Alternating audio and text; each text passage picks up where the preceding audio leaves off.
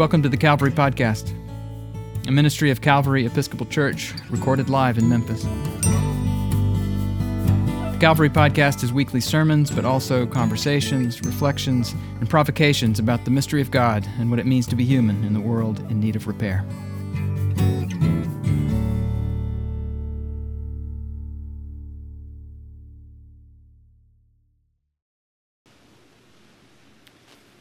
Ardell and I are not birders, but the last time we hiked in Shelby Forest, we spent a while locating a woodpecker we could hear exploring the dead limbs of an oak tree.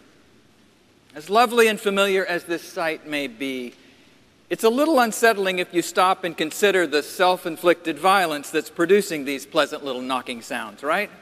Especially if you've ever run your own face into a tree. It seems like a cruel evolutionary joke that something in a woodpecker compels it to thump its beak on trees in search of a little nourishment or shelter. It actually reminds me of an early episode of The Office, one in which Jim keeps putting nickels into the handset of Dwight's telephone, making it a little bit heavier each day, and then after a week or so, he takes them all out and calls Dwight's extension so he can watch him clobber himself when he picks up a now weightless receiver. You remember that one? Nature seems to be pulling something similar on the woodpecker. Day after day, the poor bird investigates the world by banging its beak against it. Actually, I guess some days are like that for all of us, aren't they? Or some years, 2020. But the strange impulses of a woodpecker are also part of a larger natural process, right? The process of finding nutrients in dead and dying things. The branches being checked out by birds in Shelby Forest had lost their leaves and their bark. They were gray and weathered and worn because dying limbs make good homes for the living bugs that make meals for woodpeckers. Of course, the bugs can't go on living once they've become meals. But this is the way of the things of the earth. So one message the woodpecker taps out 1,000 times a day is a line from the burial office in the Book of Common Prayer. In the midst of life, we're in death. In nature, we can see that life and death are not just opposites doing battle. They're more like two weights balanced on a fulcrum, or a to and a fro, a teeter and a totter, each helpless and meaningless without the other. In the midst of life, we are in death. Just look around. It might be a little odd to talk about life and death in the natural world when we've been reading from the Gospel of John. Because in John, Jesus seems so much more divine, so much less bound by the laws of nature than he does in the other Gospels, especially Mark, which we'll read for much of this year. For example, earlier in John, when his disciples are just trying to get him to eat something after a really long day, Jesus says, "I have food to eat that you do not know about.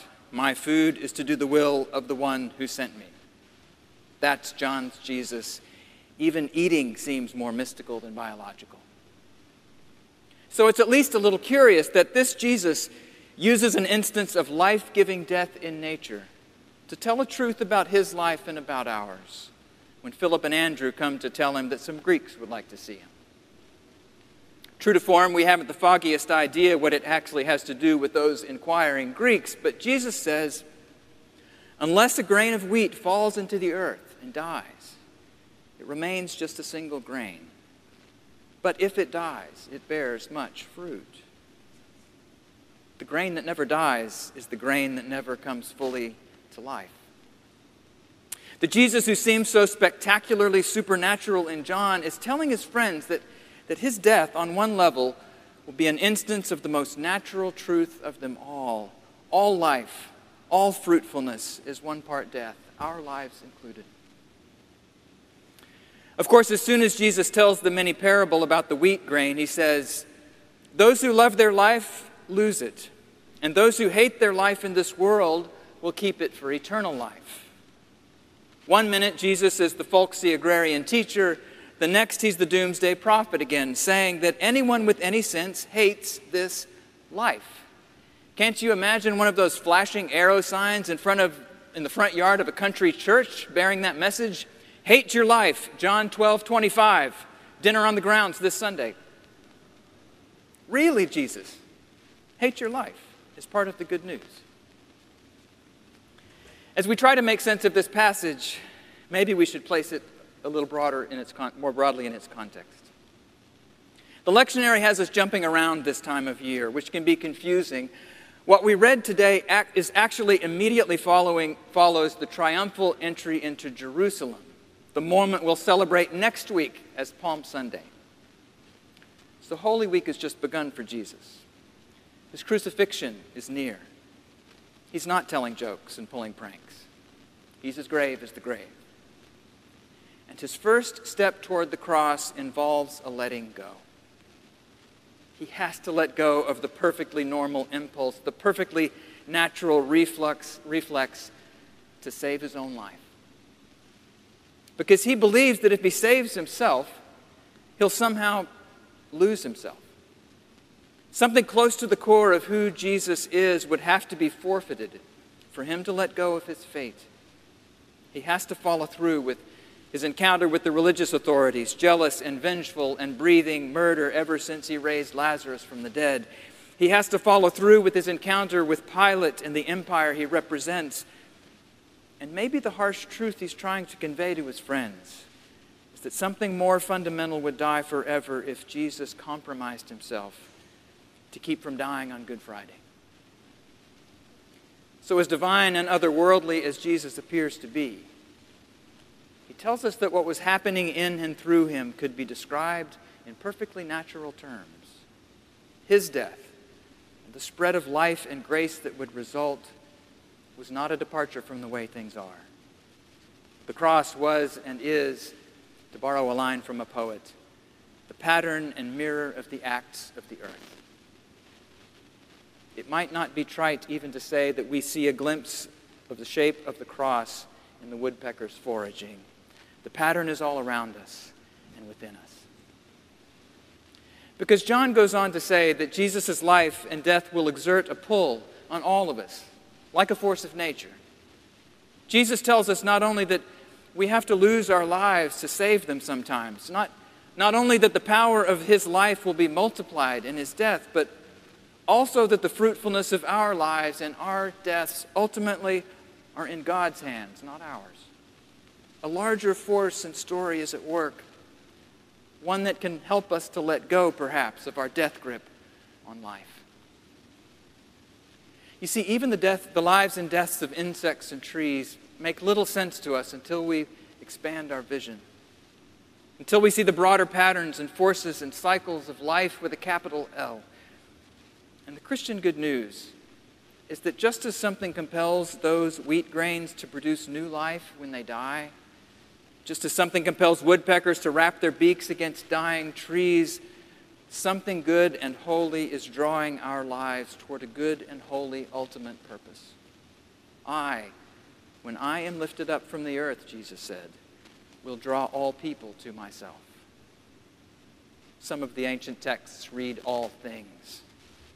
All people, if not all the things in the universe that ever were, are drawn to Jesus by the power of this cross. There are forces alive in this world that draw every living thing into the future. Jesus says his cross is like that. Jesus says his cross is that.